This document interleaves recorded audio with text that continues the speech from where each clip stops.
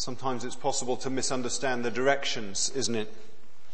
And for me, I'm not very good at reading signposts. My wife refers to this as car park dyslexia. The worst occurrence of this was actually not in a car park, but one of the road junctions in Kent. And as I have an incredibly good sense of direction, which leads me sometimes to ignore what the signs actually say, which is particularly difficult in Kent because a lot of the road junctions, they just put in an extra swirl. So you're approaching, and for me, I know that the place that I happened to be going on this occasion was that way, but the sign said, go that way. I'm not going that way, it's the wrong way. Little did I know that was then led to about 12 miles of dual carriageway going in the wrong direction, unable to get off, and I missed the appointment that I was after. Sometimes it's possible to not quite hear the directions, right? And sometimes it's possible to get completely and utterly lost. We've got 4 kids. When Matt and Tom were at the age where they could both toddle about and they could go and find things, I took them to Tesco's, a big Tesco's. And I don't know whether, it makes sense for those parents in the place or those that have looked after children. Mine and Megan's bit of string is a different length. You know what I mean by that? Hers is quite short. She wants the children close where she can see them. Mine's quite long. I'm relaxed about it.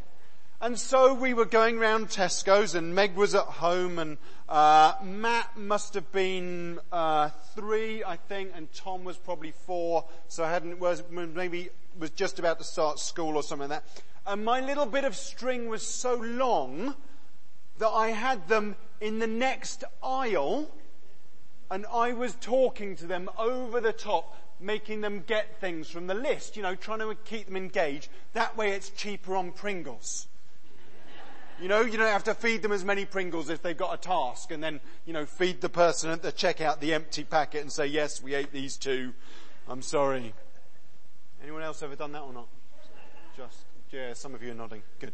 Anyway, so I'm chatting away to the lads who are in the other aisle. I think we're in the dairy section or something, and they're finding cheese or milk or whatever it might be.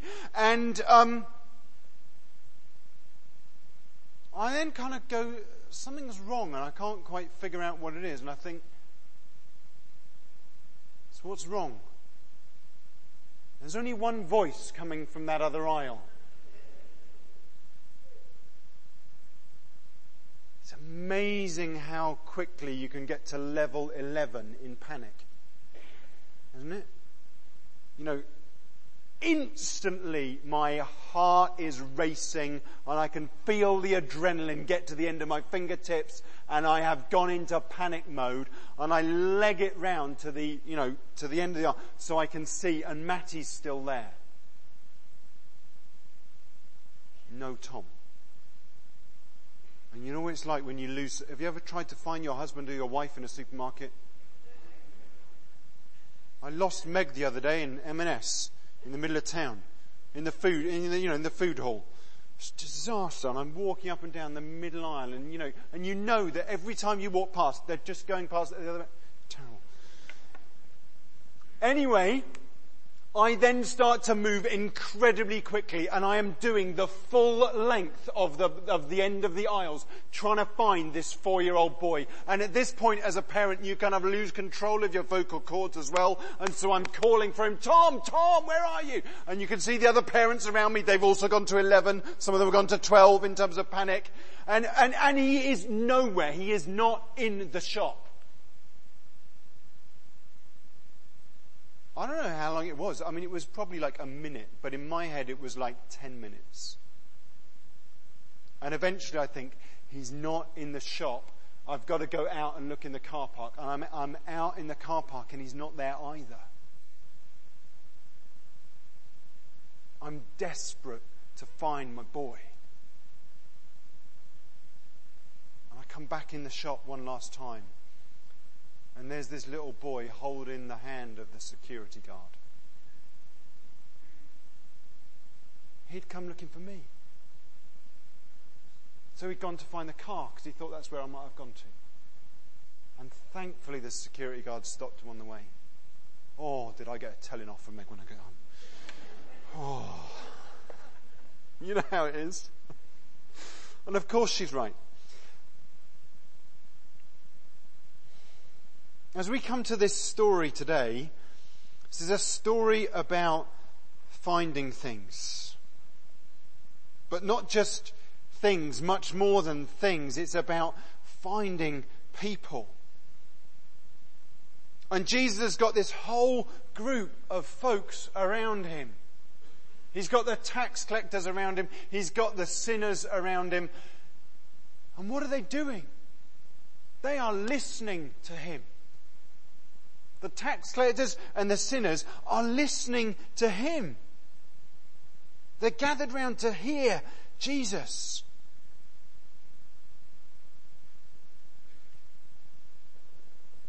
You know, Jesus is attractive to people.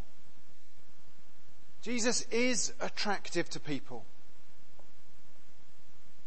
And actually, when they catch a glimpse of him,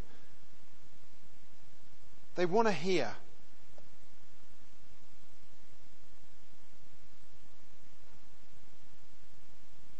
But there are other folks around who grumble.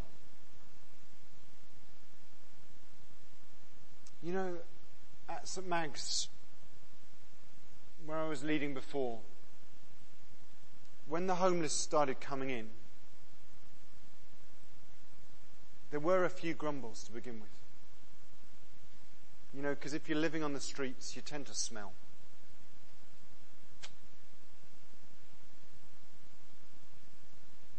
And you don't necessarily know the rules about how the service functions and when to not talk or whatever, you know, and we're trying to loosen all that up. But at St. Mag's they did get it. And they were amazingly gracious with those that didn't know how to behave, and they loved them, and they were never fazed by it in the end.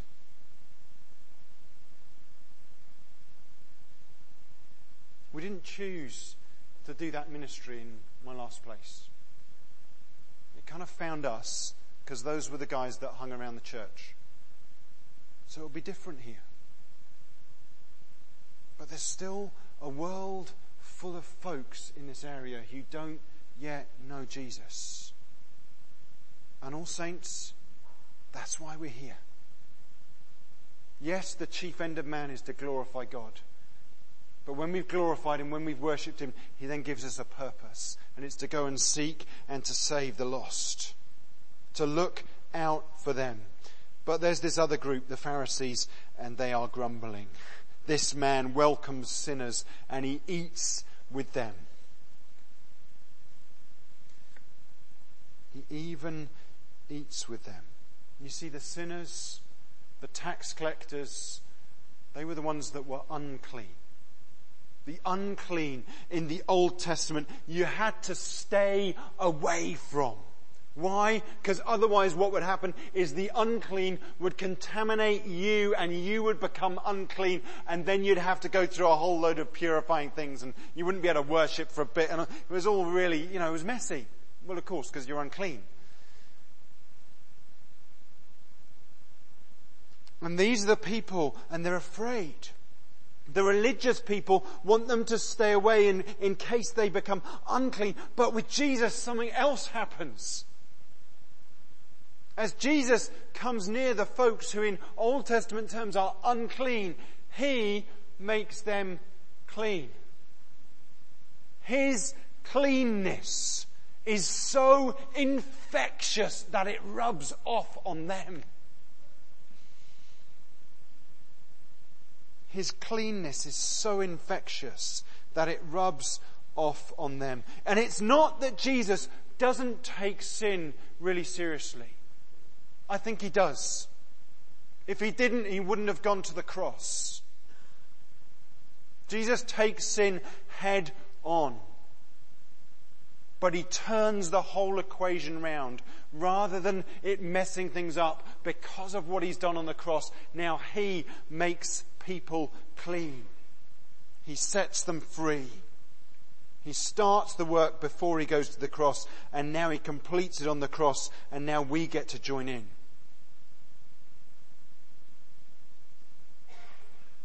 Did you know that you have that effect on people? Do you know that you don't need to be afraid?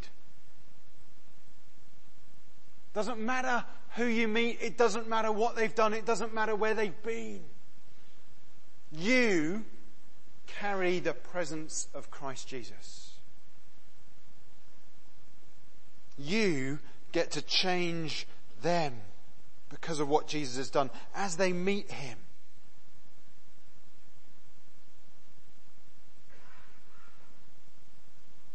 There's a bit of unpacking in this passage, because the idea in verse 1 is that what Jesus was doing was not a one-off. This was normal for him. It was normal for him to hang around with people like this. Jesus was good news, and people want to hear it. Can you just turn to your neighbour? And I'd just like you to ask them, how many people live around you that don't yet know Jesus? Okay? Everyone, all together. Who's good at maths, by the way? Anyone here good at maths?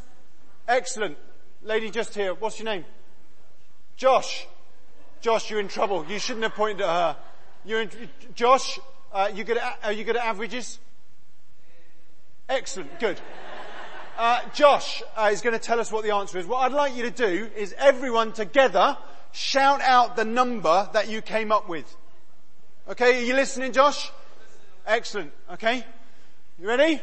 For Josh, in Josh's direction so he can hear. You ready? Go. Josh, what's the total number?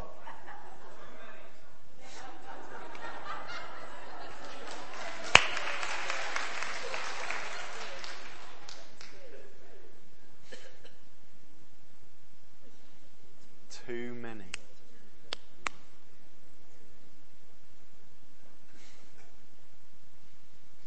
Folks, we're not short of people to connect with. Josh has told us the answer. There's too many. We're not short of people to reach. There's too many. How do we know we can trust you, Josh? You done physics? Physics. Done it or doing it? I was going to say, it's a big world. There's too many. So in response to the grumblers, Jesus tells this story. There's a shepherd. He's got 100 sheep and he loses one. What does the shepherd do? He goes after the one that's lost. Jesus is not passive. God the Father is not passive. If you want to understand parables, and that's what these Jesus stories are, then one of the key questions to ask is, where's the Father in the story? It's easy for this one, but when you come to the more complicated parables, it's a really helpful question to ask. Where's the Father? The Father here is the shepherd, going after the lost sheep. And what's he doing? He leaves the other ones behind. He leaves the ones behind that are okay. And he goes to hunt, to go and find, to seek out the one that's lost. Folks, if you're lost, God the Father's looking for you. God the Father is looking for the many who are around you. He's looking for the many in Weston and in Bath. You know, Bath has got about 90,000 people in it, including the students, I think, or something. Is that number about right? More. Oh, there's more. There's many and there's more. Okay? In the Anglican Church, there's about 3,267 of us. So I'm told by Richard Wilson, the rural dean, and he must be right. And there's a whole load more churches where, they count things in a different way, which is great. We're not short of people to reach. And for every single one of them, God the Father is looking for them. He's looking for the people that you work alongside. He's looking for the people that you live alongside. And when in the story that Jesus tells, when he finds this sheep, he does what shepherds do. He picks it up and he puts it over his shoulders. Why does he do it? Because a lost sheep don't want to be caught. This is the equivalent of a shepherd's fireman's lift. It's, I'm going to pin you down and I'm going to get you to the right place. So he grabs hold of its legs and it goes round his head and he holds on to this sheep for dear life. This sheep ain't going nowhere except with a shepherd.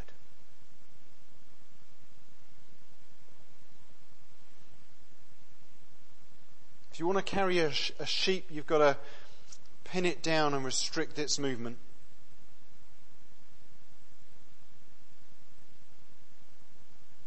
And what's he do when he finds the sheep and he's brought it home? He says to his friends and his neighbours, it's time to have a party. There's going to be more rejoicing because of this one who's repented, who's come home, than for all the rest. I'm like, hang on, Jesus, I've been following for years. Are you saying that if one person repents, there's going to be a bigger party in heaven than for me? Oh, hang on, I just moved into the grumble camp.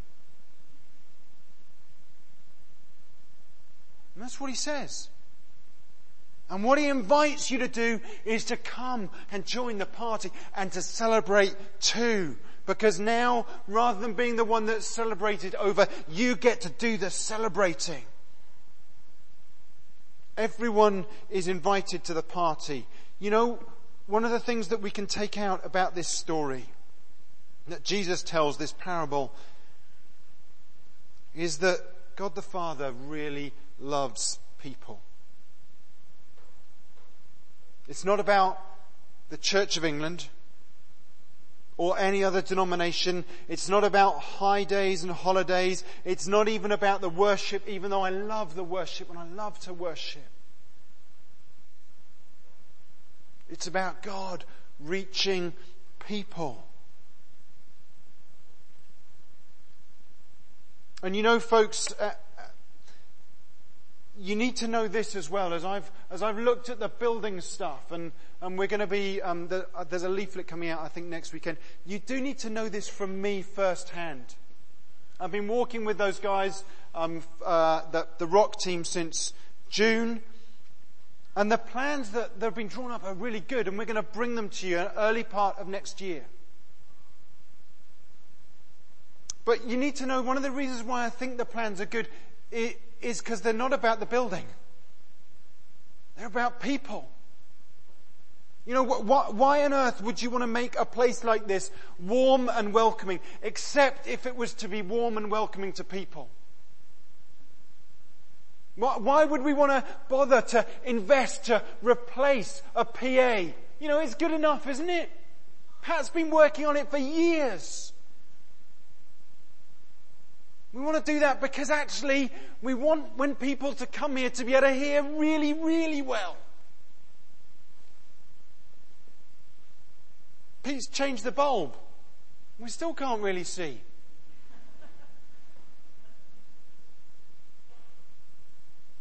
Thanks, by the way. It was good. It is better than it was before.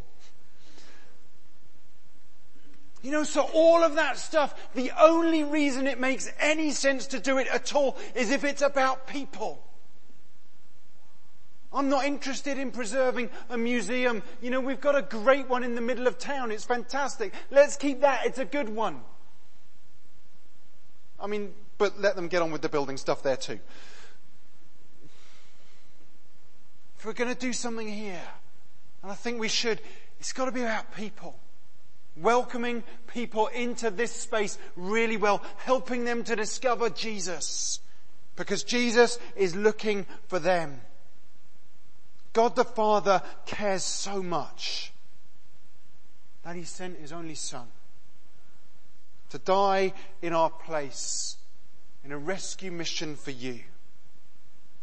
He's not a distant clockmaker who's set the world in motion and abandoned it.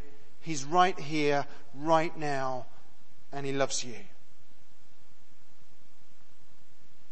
My question for you this morning, my challenge, is where are you in the story?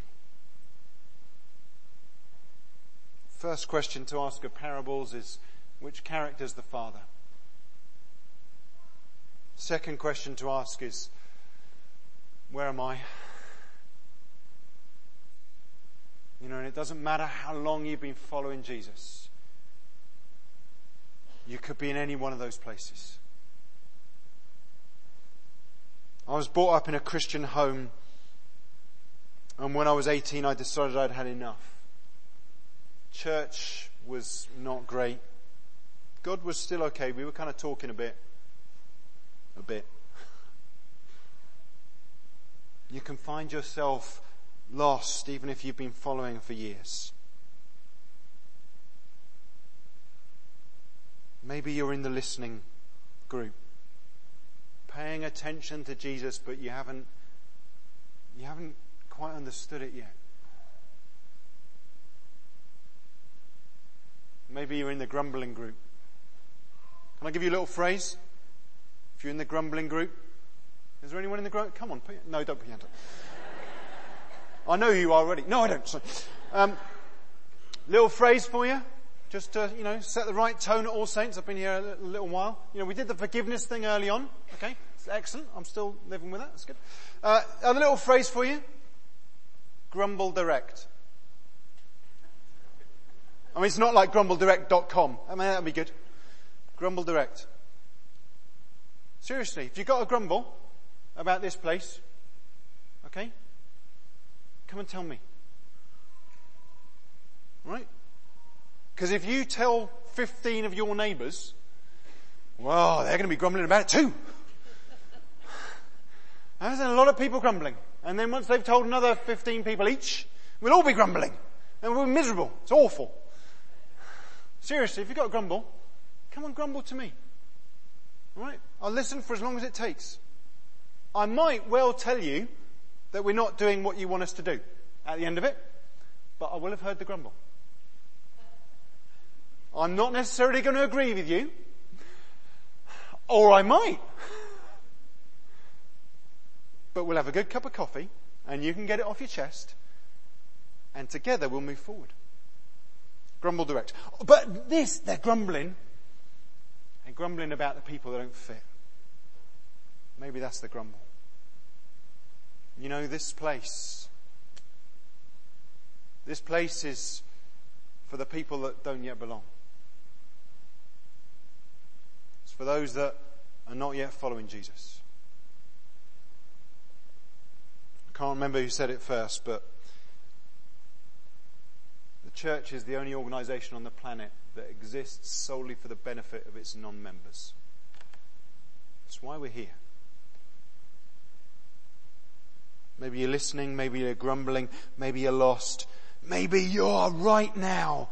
Jesus has grabbed hold of you, scooped you up, popped you on his shoulders, and he's carrying you home. Tell someone. Let them know, because we want to party with you. We want to celebrate with you. Wherever you are. Even if you're currently rejoicing. Wherever you are, God wants to take you deeper. However long you've been following, the journey's not done. He's got more for you. He's got more for you to do. He's got more for you to experience. And he's got more for this place. We did a little exercise, last thing, then I'll finish. We're going to worship. We did this little exercise with the staff team. We need to get those words right. We haven't quite got them right. Some of the staff team that come round to ours on a Monday morning and pray and worship, some of them are paid and some of them are full-time volunteers or part-time volunteers. But we call them all staff. I don't quite know how that works here. We need to communicate that better. Okay? That team did this little bit of work with them this week. And we just asked ourselves the question, how many people do you think come through these doors each year to Sunday services and Christmas and that kind of stuff? How many do you reckon it might be? 100. Yeah. Josh?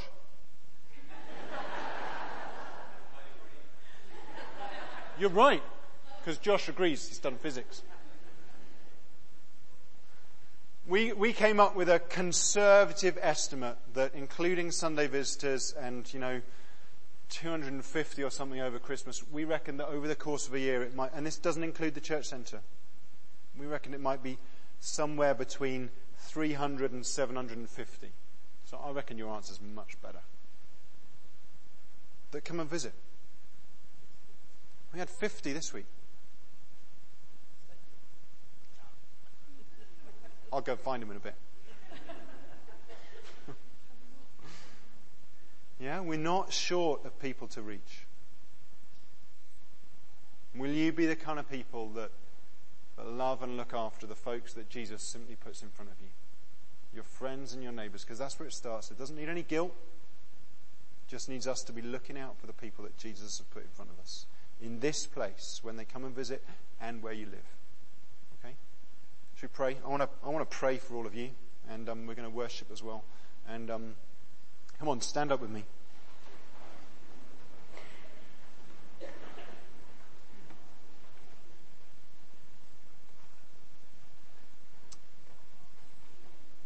I want to pray that the Holy Spirit would guide and direct you. That you would catch something of the Father's heart for people. Not out of guilt or strain, but out of joy. So Holy Spirit, I pray for all of us at All Saints. Those that come to the 8 o'clock, to this service and to our evening service and our youth groups and children's work. That each one of us would begin to see and hear and feel your heart for other people. Your heart for the people of Weston, of Bath. Your heart for our neighbours. Your heart for the people that we work with.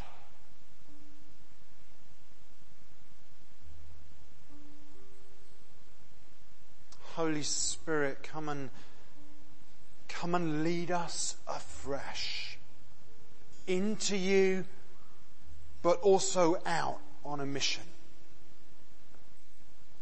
A mission to the people that you've paid the price for, that you love, that you delight in, that you want to bring home, safely home. Holy Spirit, help us to catch your heart.